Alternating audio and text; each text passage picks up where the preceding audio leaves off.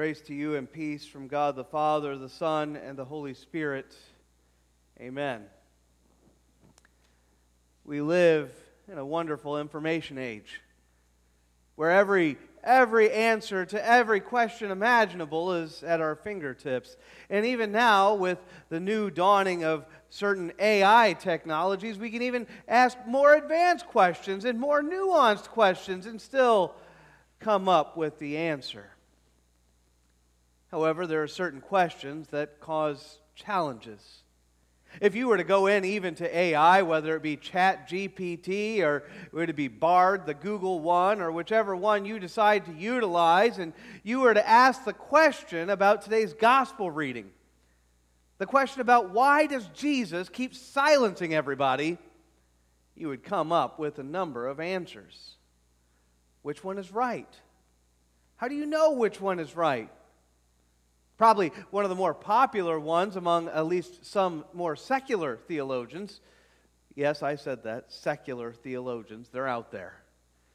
Was actually originally invented by a man by the name of William Reed, W-R-E-D-E, back in the 1800s. He theorized that the Gospel of Mark was actually written by the early church in order to explain why Jesus was so silent about who he was in the early part of his ministry. Even further, he wanted to explain some of the debates that they had around 300 AD, specifically what's known as the Arian controversy. Reed argues that Jesus wasn't actually the Messiah until after his resurrection. Now, if you were to get that answer, it sounds very nice. In fact, that kind of an answer sounds maybe understandable. You read through it and it makes some kind of sense, but it really doesn't, does it? There's a lot of questions that come along with such a theory. And the more you kind of tease that out, the more questions emerge. One of the problems with Reed's theory is, first of all, when the Gospel of Mark was written. If you follow Reed, the Bible, the book of the Bible, the Gospel of Mark, couldn't have been written until at least 200, if not 300 AD. But we've actually dug up manuscripts that place it more in the 2nd century, 120, 130, and that's the latest date. A lot of people believe now that it was actually written closer to 50 or 60 AD. We have manuscripts. That is a first problem with his theory. The second problem, among many, is that the church was never quiet about the Messiah. They were never quiet about who Jesus was. It was only later adopted as a theory. And in fact, all the early church documents have no problem talking about Jesus as the Christ. No, Reed's theory, sometimes titled the Messianic secret, does not hold well under scrutiny. And so we're still left with the question, what's going on? Why is Jesus silencing all these people?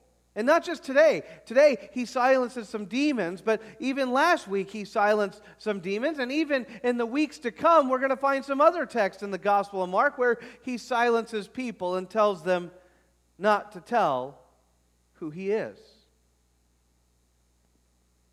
And so what's going on? Another theory that has gained some popularity in recent years is this idea of reverse psychology. Jesus is like the great parent pulling a fast one on people.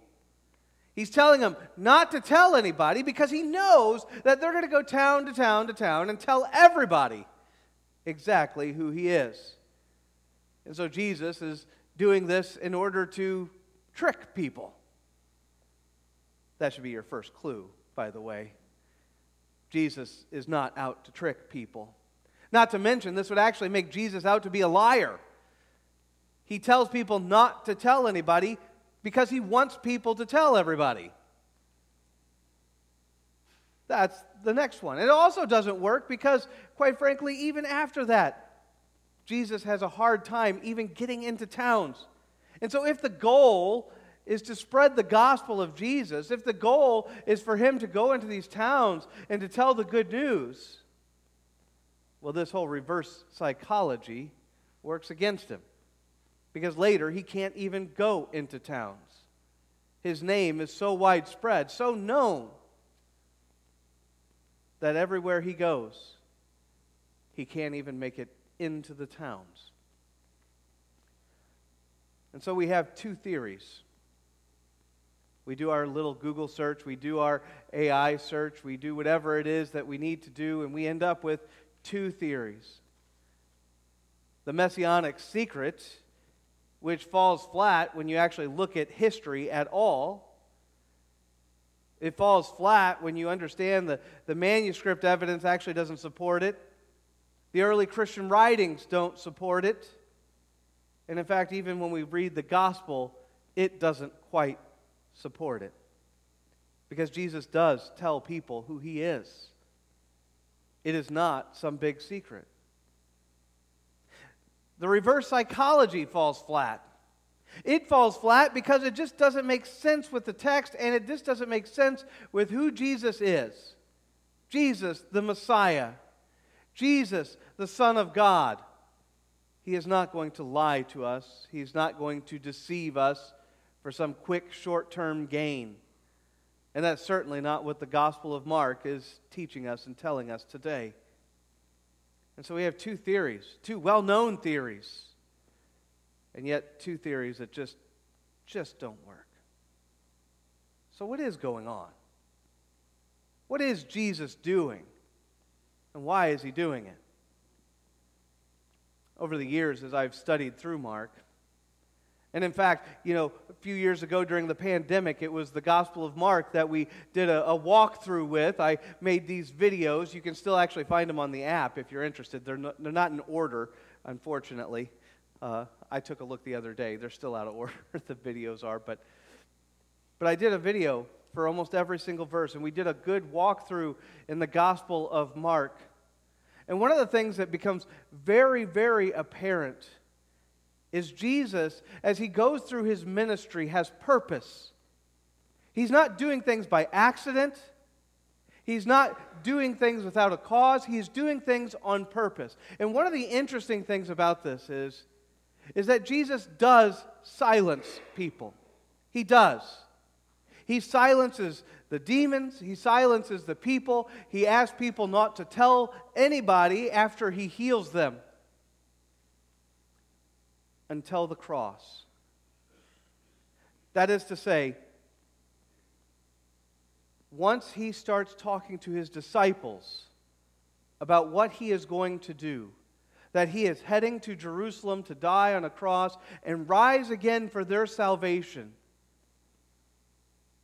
the secret gets out. That is to say, he no longer tries to keep it a secret.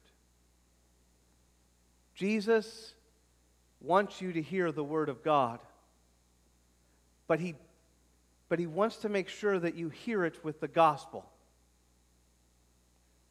The law of God can be overbearing. The law of God can accuse. The law of God can be overwhelming. And Jesus wants you to hear the Word of God, but he wants you to hear the Word of God through the very cross of Christ. He wants you to hear the Word of God through the very actions which he took for your sake and for your salvation. Yes, you are a sinner. Yes, you have sinned. Yes, you have fallen short. But yes, Christ also died for you. Christ also shed blood for you, that you would be forgiven, that you would be washed clean. Both are true. Yes, as we venture out into this world, as we search for answers, even if we are using AI or Google or whatever it happens to be this week, we're going to make mistakes. We're going to fail at times. We should definitely try to do the best that we can. We should try not to fail, but we should always remember that even in the midst of that, even in the midst of our own failure, of our own shortcoming, that even when the law of God seems to come down on us the hardest, there is also the gospel. There's also the very cross of Christ. There is also the fact that we are saved, not through our works, but through the very works of Christ Jesus our Lord. So yeah, Christ silences those. He silences those until the cross. But once the cross is revealed for what it is, there is no more silence. Then there is only proclamation. Proclamation of the good news. Proclamation of who Christ is. Our Lord, our Savior. In His name, amen. And now may the peace of Christ, which passes all understanding, keep your hearts and your minds in Christ Jesus. Amen. At this time, let us